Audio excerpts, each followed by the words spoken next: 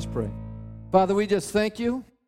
We thank you for the Word of God that has stood the test of time. As the enemy of our soul and the enemy of men and men themselves has tried to snuff out your Word, you have supernaturally sustained it through centuries.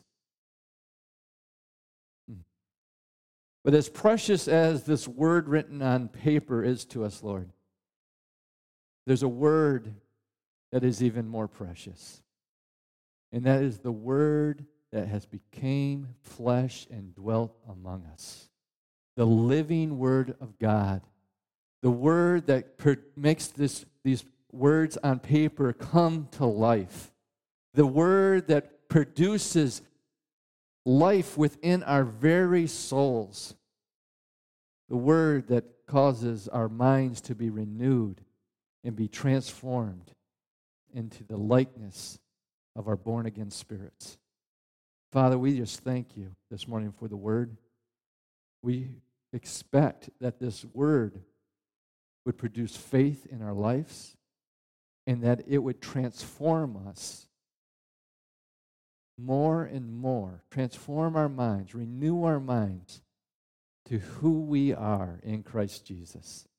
We thank you for it this morning, and we celebrate you. In Jesus' mighty name, amen. Amen. So last week, the way that you guys were receiving last week, I thought, man, can I really be preaching this bad? So I had to go back and listen to the message to see what was up. And what I came to the conclusion is that you must have been really processing the message because the message was good. So, no. But what I say that lightheartedly and jokingly, but what we've been talking about for the last, we're going on three weeks now, it should be fundamental. It should be common sense within the body of Christ, but unfortunately it's not. For a lot of people, this is brand new to you, to find out that you don't have to sin, that you are not a sinner, that there's not an evil part of you within you. Most Christians, and the thing of it is when you hear the true gospel, when you understand the true gospel, you realize that it is of faith. It is of faith. So many people think, why is it so easy to be saved, but so hard for me to have faith for healing? Why is it so easy for me to be saved, but is it so hard for me to trust God for my finances? It just seems like it takes a lot more faith for that. No, it's because we don't use faith in our salvation. We trust God for something that's totally out of our control, for the afterlife. But Jesus didn't come to save you just for the afterlife. He came to save you for the right now. And by faith, we have to see our identity in who we are in Christ Jesus, this new creation. And the Bible uses all these very interesting symbolic things in the natural to proclaim a truth that happened to us in the spiritual. And the one thing that we looked at was circumcision.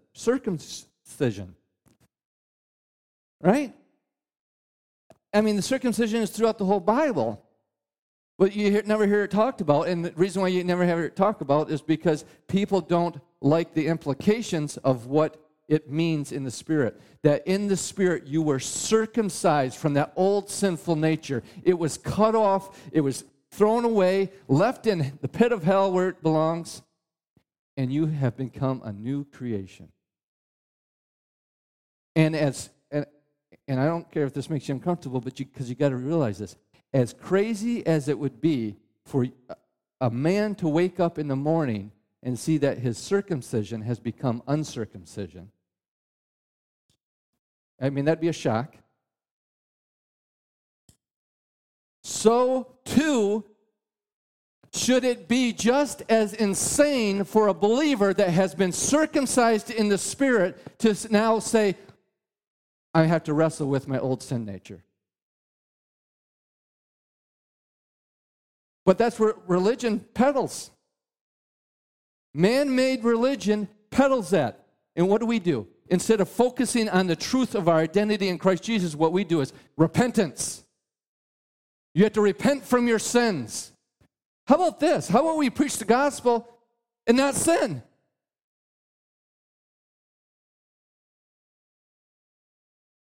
Repentance. And we got the Protestants here that, repentance looks like this. You come up and you confess your sins, and you got tears coming down your face. I'm never going to do it again. Then you go out and do it again. Then you come back and do it again, and over and over and over again. An endless cycle. And then we have our Catholic brothers and sisters, where as long as you go to the mediator and go into a booth and confess your sins to the priest, then he'll give you a certain amount of prayers to do repetitively over and over again, and then you're okay until you do it again, and just the endless cycle. That's not the gospel.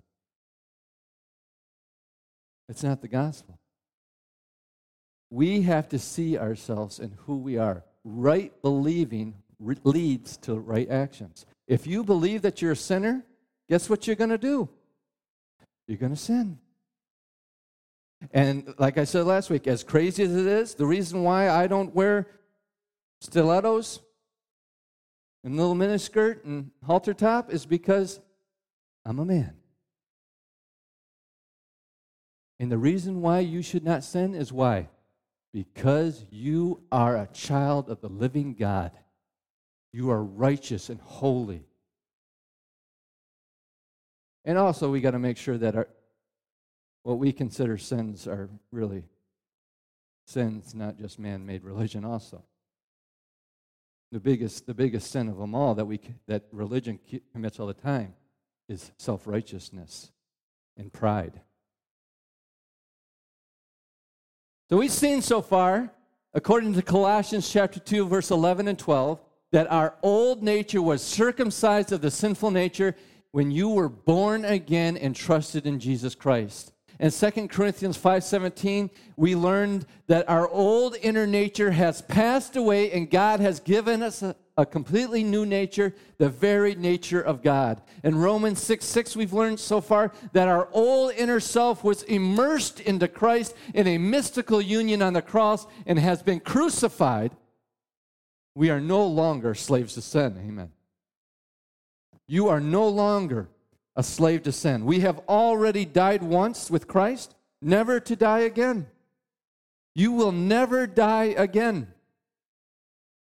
And your physical death, that's not death.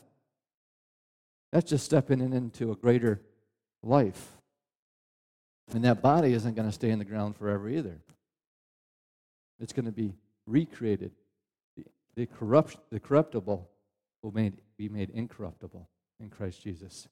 That's awesome. Our sinful nature has been circumcised. It has been removed. We have been raised up with Christ in new life, with a new nature. You have a new nature inside of you, the very nature of God. All of this is done supernaturally, not by works, not by religious duties, but by grace and the power of the Holy Spirit. Look at what Romans 6:7 says. Romans 6:7, for he who has died has been freed from sin. Do you believe that this morning? Do you accept that, trust in that by faith? He who has died is freed from sin. A dead person can't sin anymore. Do you know that? Guess what? You have died. When have you died? You have died in Christ. The Wuest translation, it's one of the most accurate translations of the New Testament. It says, for the one who died once for all stands in the position of permanent relationship of freedom from the sinful nature. You are totally free from the sinful nature. The Jerusalem Bible puts it this way, when a man dies, of course he has finished with sins. I've shared this with you before, but it came to my remembrance, so you get it again. Augustine, he liked to visit the women of the night, the brothels.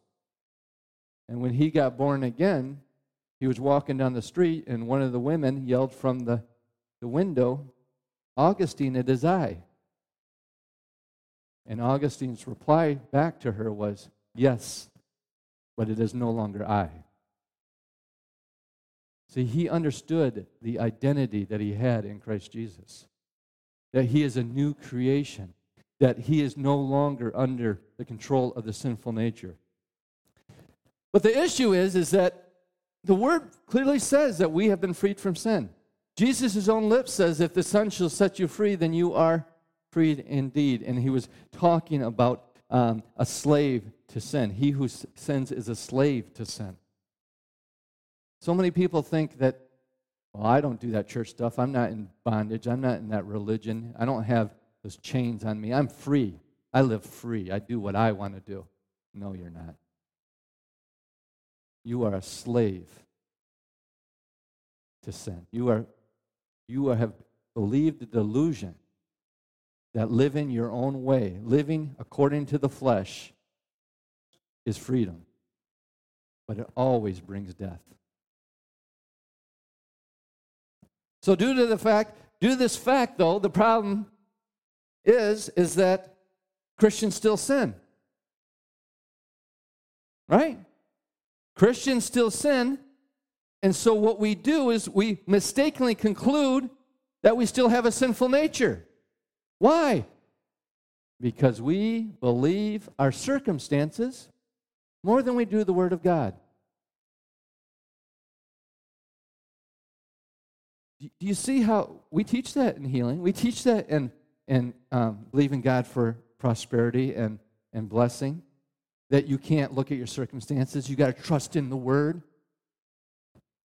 Why haven't we taught it when it comes to sin? The reason you still sin is because you don't believe. Do you see how it's a faith? I don't believe that I'm free from sin. I don't believe that I'm not in bondage to sin. I don't believe that I'm a new creation in Christ Jesus. I don't believe that the power of the Holy Spirit dwells in me.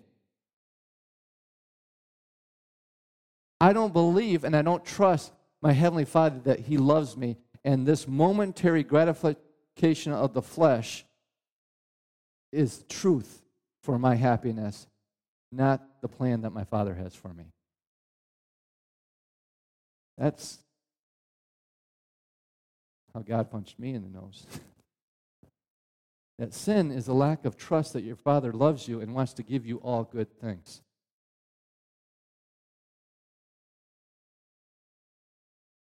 So what do? Because we believe our circumstances more than we believe the Word of God.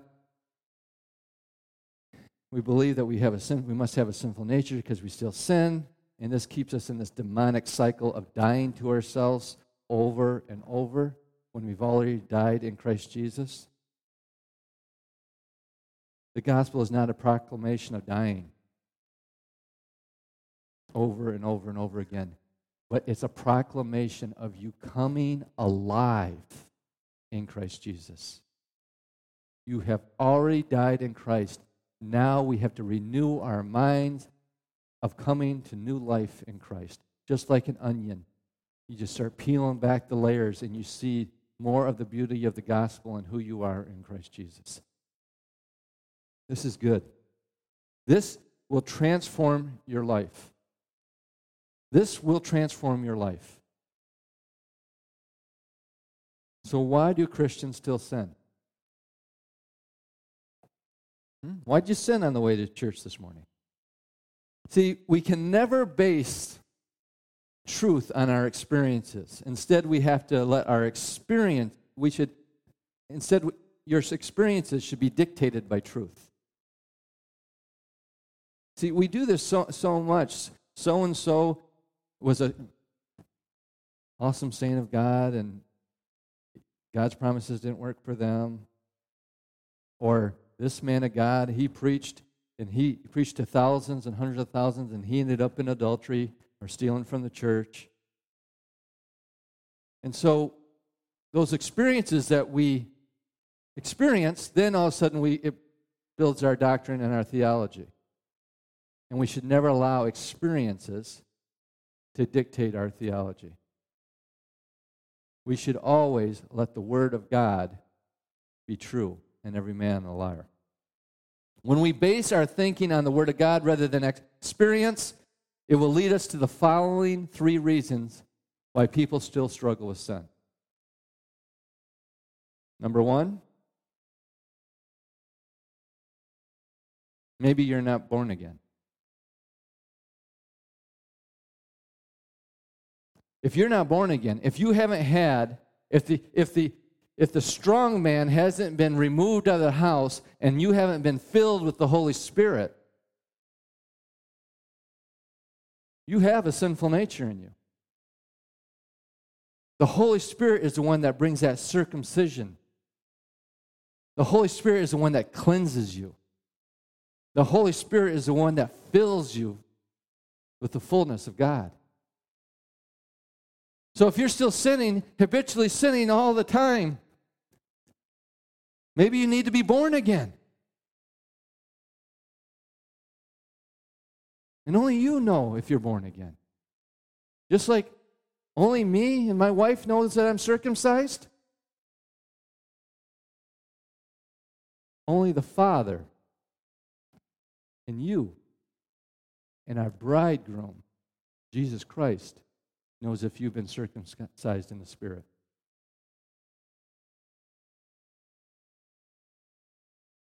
And you're sitting here thinking, Chad, you're making me doubt my salvation. And what I would say is if you can doubt it, you should. This is something you don't want to be in doubt about. So this morning, if you're not born again, it's easy. It's all by grace, and it's all through the finished work of Jesus Christ. And you come and talk to me. Second, maybe no one told you the gospel truth. That you don't have to sin. That you're free from sin. Which would be a what? It would be an unrenewed mind. Right? Maybe you just don't know that you're free from sin. Maybe you don't know that the prison doors are open. Actually, Jesus ripped the bars right off the hinges. And you can walk out and be free. That sin no longer has control over you. This world has no more control over you. So if you answered number 1, that yes, I am a believer, I am born again, and number 2, I know this truth of the gospel, then there's the third reason. And this is, you're not going to like. You choose to. You choose to sin. You give in to temptation because of lack of trust in your loving Heavenly Father, and you choose to trust the lie of sinful temptations to meet your momentary needs.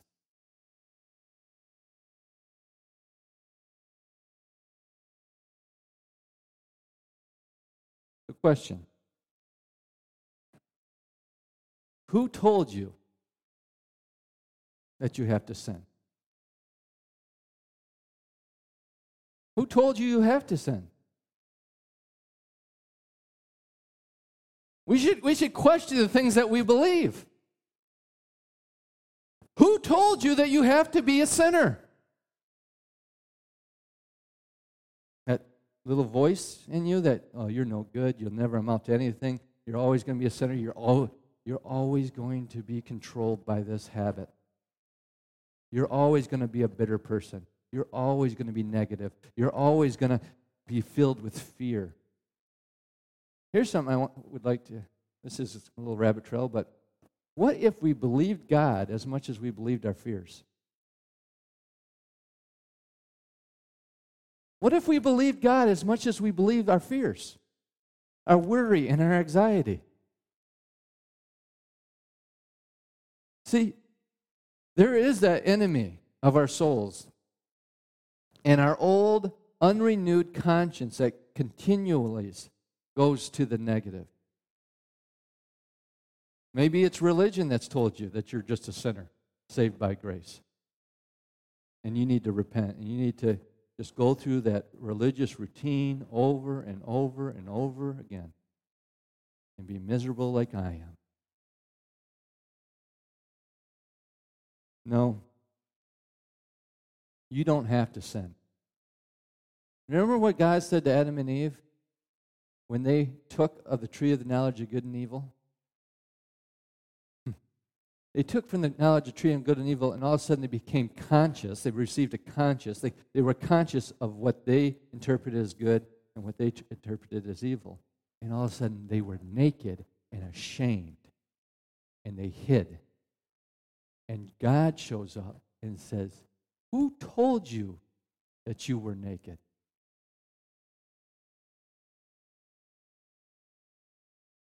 God never said, "You're naked and that's wrong." Who told you you have to sin? Who told you that you're a sinner? Your Heavenly Father hasn't told you that. Jesus hasn't told you that. The Holy Spirit is not convicting you of that. We just studied that and strengthened in your heart that the Holy Spirit not only does he not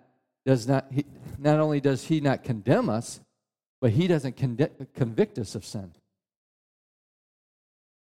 Most people will say that. Most religious people will say, "Well, the Holy Spirit, He doesn't convict or condemn you of sin, but He will convict." No. You can't find one instance in the Bible where the Holy Spirit convicts us of sin after the born-again believer, after they're born again. In the unborn-again believer, there's only one sin, one missing the mark that He convicts them of, and that's not believing in the Son of God. Go study it out if you don't believe me. Temptation does not come from within, but from without. Sinners are not tempted. Only born-again believers are tempted to sin. And the very idea that you're tempted to do something, and there's inside of you say, "I'm tempted, but that's not right. I'm not doing that." Something inside of you is telling you that is proof that you're born again. See, sinners, they're not tempted. The only restraint in our civilization here in the United States is laws. I'm not going to commit adultery on my wife because she'll take half of everything.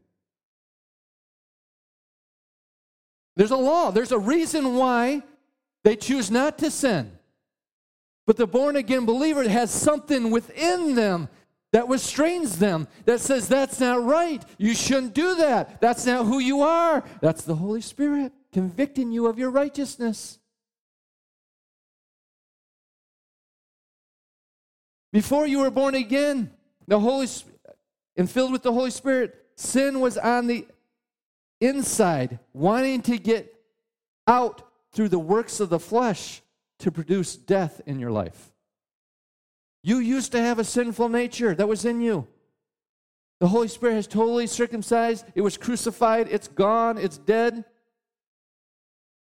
But before all of that, there was this nature within you that of sin, and sin wants to manifest itself through the works of the flesh. Now that you're saved, sin is on the outside, trying to get in through temptation, to stop the fruit of the Spirit and to rob, kill, and destroy. It's no longer the sinful nature that is driving you, but temptation that now is luring you. One is internal, the other is external, but both are looking for the same results. But there's a big difference there. There's a huge difference. One is internal. It used to be you. There's nothing you could do about it. You could do all the man-made rituals, all the religious routines, all the things. You could discipline your flesh, but that's who you are. You can't change who you are, but God can. And when you're born again, you are circumcised of that old, fallen, Adamic nature that was produced through the God of this world and through Adam. and a new nature was put in you, the very nature of Jesus Christ himself. So now it's no longer my identity. You are a child of God. You have been sealed with the Holy Spirit. And sin's on the outside, and that's not you. That's a huge difference. But sin is trying to do the same thing in our lives that it's doing in those that have not awakened to the truth of Jesus Christ, and that's to rob, kill, and destroy, to kill God's children. And whether people acknowledge it or not, even those that aren't born again are God's children. They're just prodigals that haven't come home yet. It's a huge difference, and you need to see yourself that way. You need to see sin is no longer my identity. Sin is an enemy on the outside trying to get in. How many of you would put up with a rattlesnake in your living room? You won't. Some might say that when we sin, it's proof that we have a sinful nature. Not so. Not so. That we don't base our truth on our experiences. The reality is that it is possible to sin and yet not have a sinful nature. Do you know that? You know the Bible clearly teaches that. Consider Adam and Eve. Did God create them with a sinful nature? No, he was created in his image. In his likeness, he created them. Man and woman, he created them. He created them perfect. When he got done, he says, it is well, good. It's good. Good stuff right there.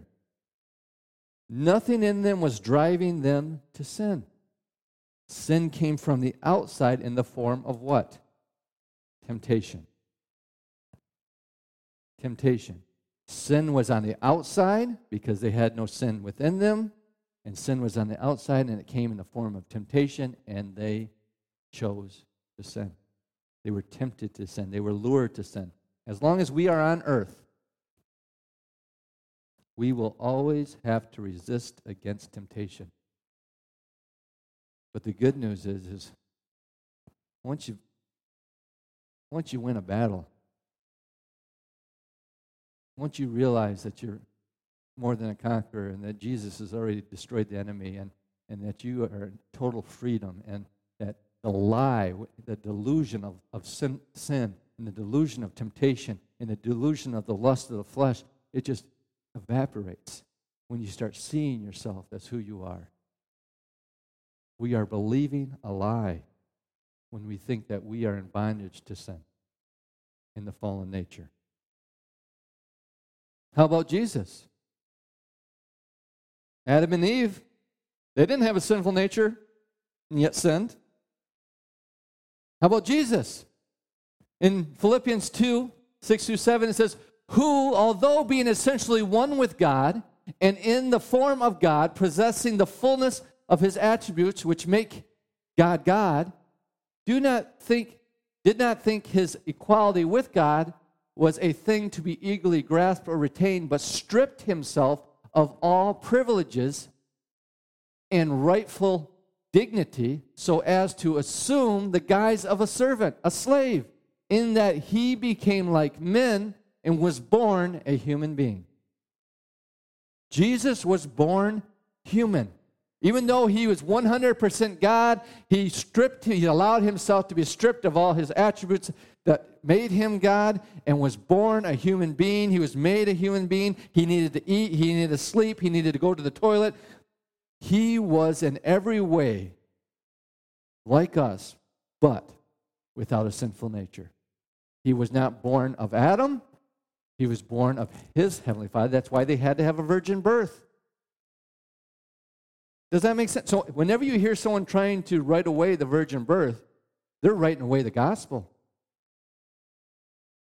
Jesus could not be born of man. He had to be born of his Father, our Father in heaven. So he was born just like us, but without the sinful nature within. Even though he did not have a sinful nature, was he still able to be tempted with sin? Well, we had the Mount of Temptation as an example. But Hebrews tells us in 4:15, for we do not have a high priest who cannot sympathize with our weaknesses, but was in all points tempted as we are, yet without sin. Jesus did not have a sinful nature. He was just like Adam and Eve, no sinful nature. And he was tempted in all points the same way all of us are tempted. And guess what? He never sinned. He never sinned. This, with the example of Adam and Eve, confirms temptation without a sinful nature is possible. The question then becomes, can we resist it, or must we give in to it? We know that Adam and Eve gave in to it, but Jesus did not. But he was God, you're going to say. He was God, but we just read that he stripped himself, everything that made him like God. Yes, he was God, but he was made like us. He was made like us so that we also can be tempted and stay strong in the power of the Holy Spirit. He is our example. He shows us how to live, trusting in the Father.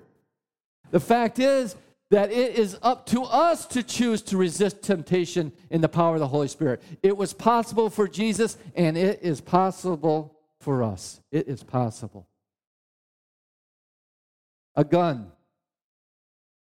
A gun in itself is not good, and it's not evil. That's what they say is amoral. But if you put it into the hands of a certain individual, all of a sudden the gun can become good or evil. It can be a very good thing in a cornfield with geese flying in, or in that deer blind, or in a bank robbery when the police show up, or in the hands of our military that protect our liberties and freedom. So it can be a good thing. But in the hands of a robber or hands of someone that looks to do harm, someone that is trying to kill, steal, it can be a very evil thing. In the hands of the ignorant that don't know how to handle a gun, it can be evil. Right? Ignorance is not bliss. You can be ignorant on some spiritual truths, and it can kill you. Just as long as the same as being ignorant with a gun. Money is not evil, and it's not good. Even though the religion tries to tell you that it's evil. Money is the root of all evil. No, the love of money is the root of all evil. It just depends on whose hands it's in. You put $1 million in one man's hand and he can start a strip club. Put $1 million in another man's hand, he can build an orphanage.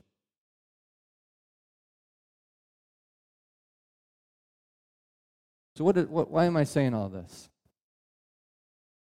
Your flesh, your body, is not good or evil. It's amoral.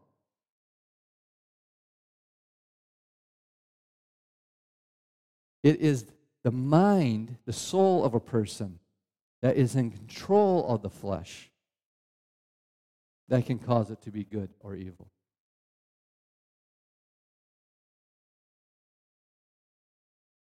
In Romans chapter 6, verse 13, it says, "Do not go on presenting the members of your body to sin as instruments of unrighteousness, but present yourselves to God as those alive from the dead, and your members as instruments of righteousness to God." The Amplified Version puts it this way: do not go on offering.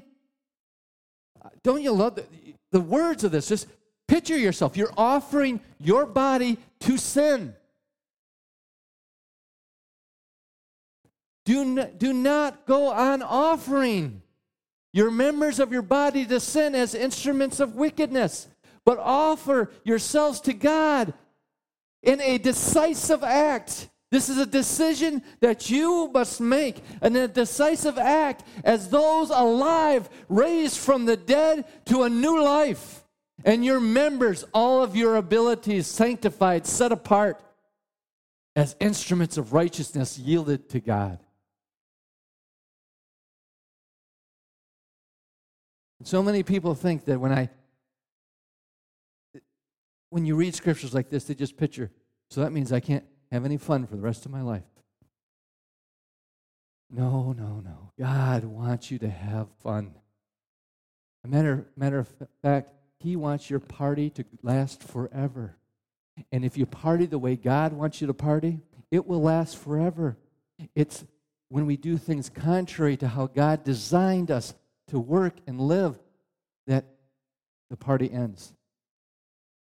It ends through sickness. It ends through disease. It ends through poverty. It ends through hatred. It ends through bitterness. It ends through depression. It ends through suicide. God wants you to party forever. As a matter of fact, He's got a big party waiting for us in eternity. He's ever since Jesus rose from the dead, He's been preparing this banquet. That's going to be a party. And the Bible says that there's going to be wine there.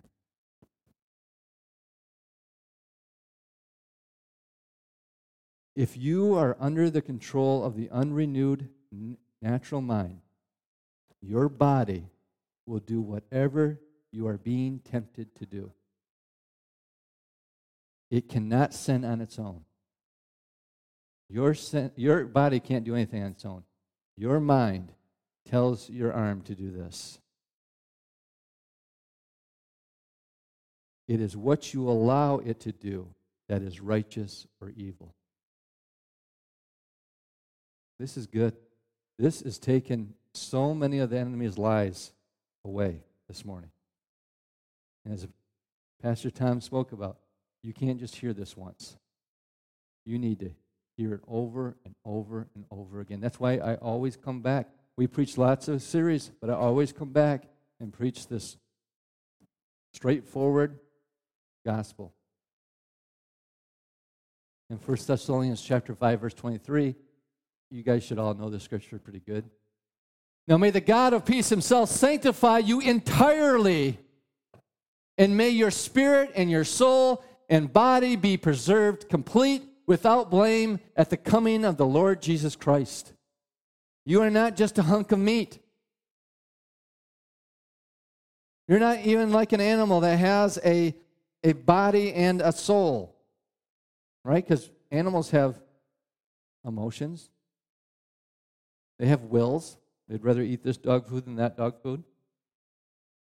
They have desires. But you're not an animal because you have a third part called a spirit. You're not just a hunk of meat. You are comprised of a spirit, soul, and body. You are a spirit. You have a soul, and you live in a body. Your soul needs to be controlled by your spirit, not by your natural flesh. Because when your soul, your emotions, your desires are controlled by the Spirit, then your flesh has to do what the other two say to do.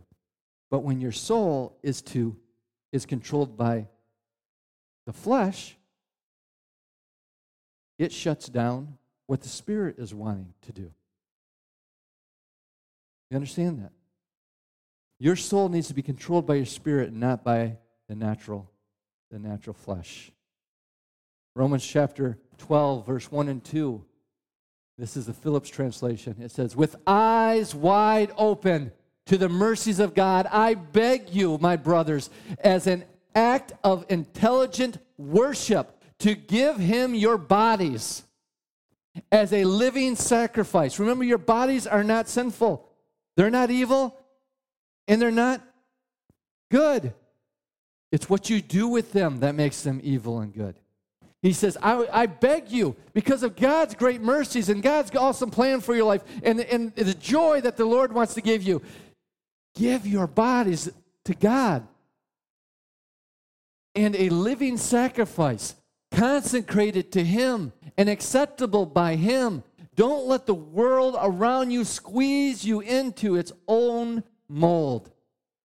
But let God remold your minds from within so that you may prove in practice that the plan of God for you is good, meets all His demands, and moves towards the goal of true maturity. You see that it's all about right thinking and right believing. Your identity, who you are, what you believe about yourself is the way that you live, the way that you act. You act accordingly. If you've been told you're stupid all your life, guess what's going to happen? You're going to believe that you're stupid and you're going to act stupid, even though you could be an Einstein. There are so many people, Einstein was one of them, that was told that they were stupid, but had a mom or a dad or somebody in their life that says, that is not you. And they believe the truth rather than the lie. Christians still sin because of temptation. Sin is trying to work its way into our bodies, and because of worldly thinking left over from times prior to our salvation, right? I really loaded up on a lot of junk before I started walking in the kingdom. There's a lot of renewing. If it was possible, there probably was times where you could see smoke coming out of my ears because of so much renewing going on. And I'm still renewing. I'm still renewing. Sin trying to work its way into our bodies, and because of worldly thinking left over from times prior from salvation, it's trying to, we sin. We have these sinful actions because of our wrong believing. Our Father's solution to this problem is twofold. Number one, to present your body to Him and not to temptation, so sin cannot get in. Do you know it's not wrong to be tempted? So many people are condemned because they have a sinful thought or a temptation to be sinful. No, that's proof. Every time you're tempted, you say, "Glory to God, I'm born again. I'm being tempted to do something contrary to my identity." Well, most people say, if I'm being tempted with this must be who I am. Maybe God's salvation didn't work. Maybe I'm not born again. No. You're being tempted to act contrary to who you are. What did they tempt Adam and Eve with? If you eat this, God knows that you'll be like Him. Who was Adam and Eve already? Created like Him. Jesus, turn this. If you are the Son of God, do this. If you are the Son of God, do this. If you are the Son of God, do this. Trying to get Him to prove who God already said He was. All sin is the enemy trying to get you to deny who you are in Christ Jesus. Deny your royalty. Deny your birthright in Christ. The second thing God says to do to resist sin is renew your mind by surrendering your worldly thinking to the Word of God and His way of thinking. I'm sorry, but this takes some application. The only way that you can get the Word of God in your minds, renew your minds, is to shut off the world and tune in to God. And it's interesting how Pastor Tom talked about this stuff earlier, and it's true. There are so many resources, and there's so many ways of hearing the gospel, hearing God's word, hearing His truth. Very entertaining ways. We have music that proclaims the goodness of God and who you are in Christ. You can choose to listen to that, or you can choose to listen to Shake Your Booty and Get on the Dance Floor.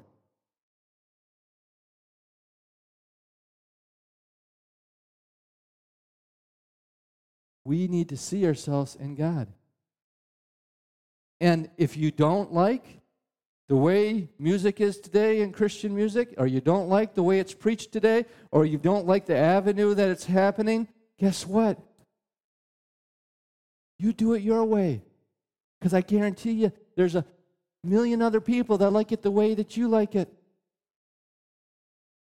And they're just waiting for someone to proclaim the message in a way that they can receive it. We have YouTube, Facebook Live. We have so many things, avenues to receive and also to give.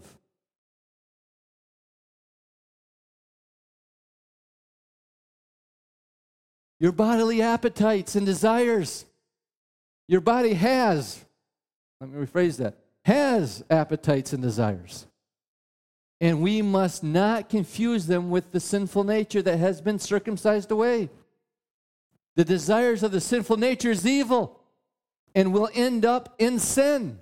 In contrast, the desires of the human body are natural, yet they do have the potential of getting out of control when we allow our bodies to dictate what we do. For example, eating. Eating is a human body desire, right?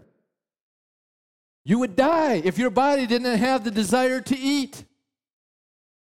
But how many of us know that that desire can get out of control? Sex.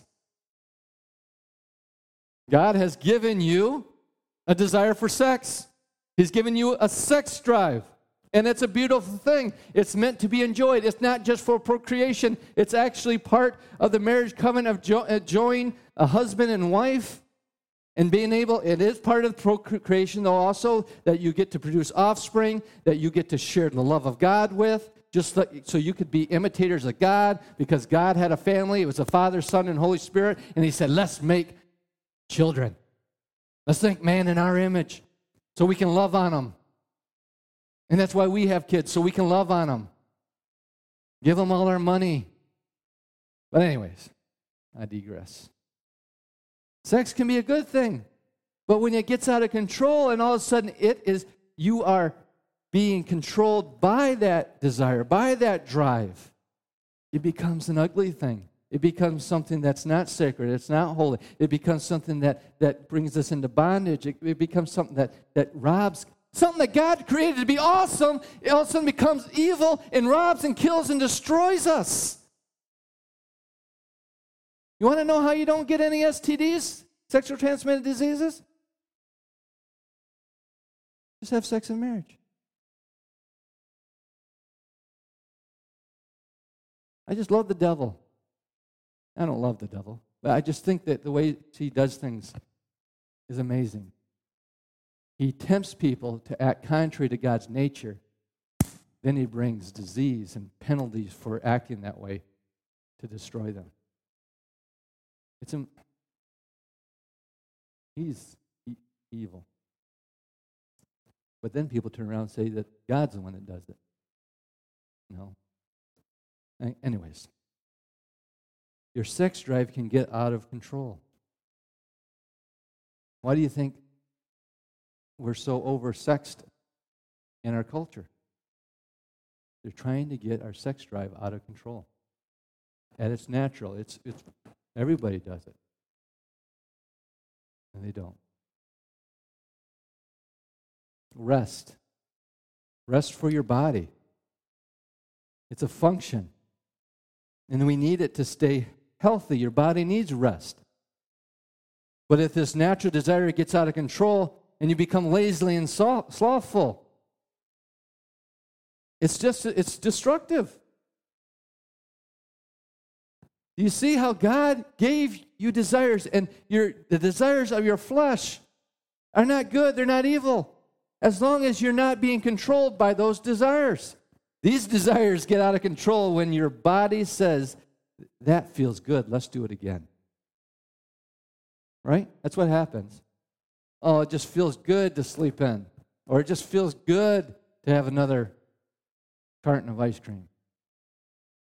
If it feels good to gratify myself. And your body says, it's good, let's do it again. And let's do it again. Let's do it again. And all of a sudden, it doesn't feel as good as it used to.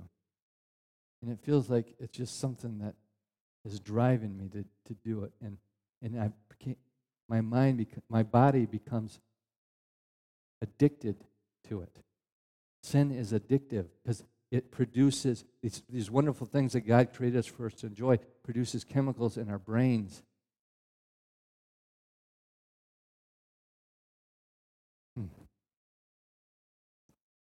Smoking, to the point where you're addicted to it. You weren't addicted to it the first puff, the second puff, the third puff. Your body actually, you didn't look like the Marlboro Man. But you did it over and over again, and now all of a sudden your body demands it. Buttoning up your shirt when you were a kid.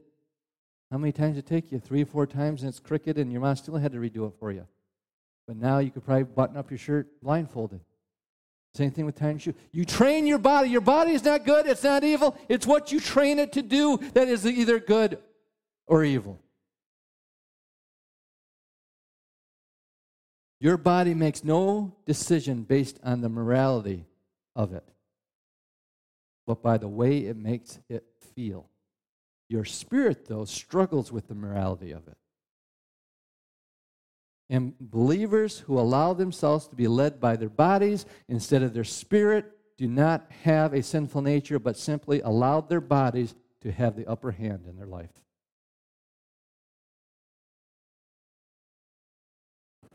Your spirit has changed through the new birth, but your soul and body has stayed the same and has carnality in them. It has carnality in them. Your body continually needs to be kept in check, and your mind needs to be continually renewed by the Word of God. We all still sin, and we no longer have an excuse. We give in to temptation to some degree.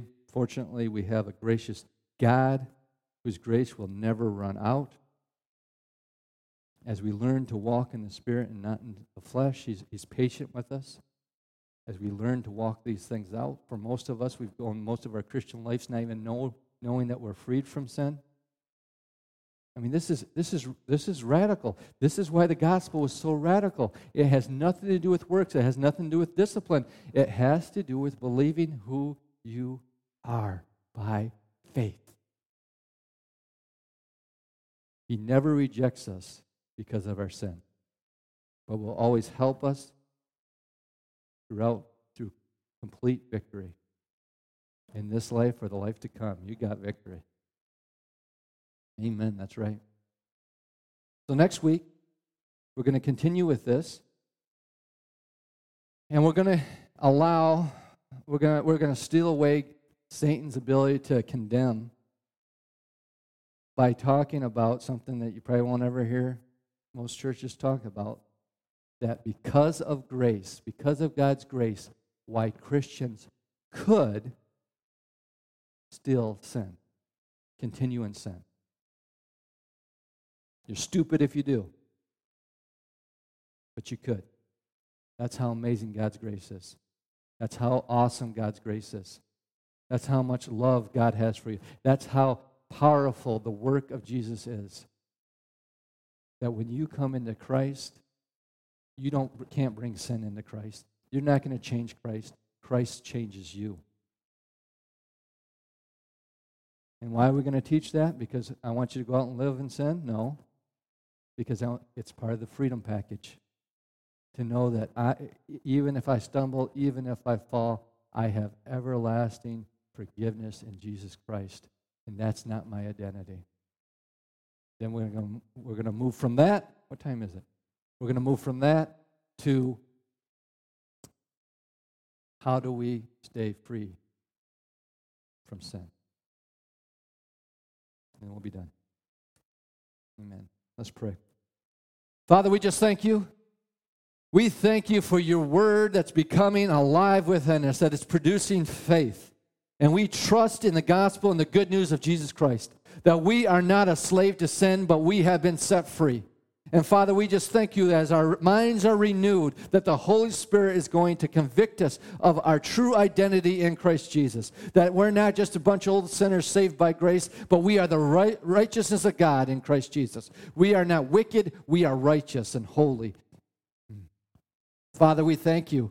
We thank you that the fog has been lifted, the blinders have been taken off. We see sin and temptation for what it is. It's an evil force on the outside trying to get in to the body of Christ to rob, kill, and destroy. And we say no more. We declare our freedom in Christ Jesus. We declare our victory over sin. We declare temptation. All you're saying to me is confirming that I am born again, because I am being tempted with something that is not who I am. Father, we thank you for that great, powerful high priest, Jesus Christ, the firstborn of many brethren. We thank you for him, that he became us and showed us the way, that although he was like us and tempted in all ways as we were, he had victory. He sinned not. And we can have that same victory in Christ Jesus. And it's not by works, thank God. It's not by our religious duties or our religious routines or the ideas of men, but it's of your wisdom, of simply trusting in Christ Jesus and seeing ourselves in Christ. For we are truly complete in him. In Jesus' mighty name. Amen. Amen. Amen, church. You've been listening to a message from Charis New Testament Church. For more information or to contact us, go to www.charisntc.org. And remember, you are deeply loved, highly favored, and destined to reign in Christ Jesus.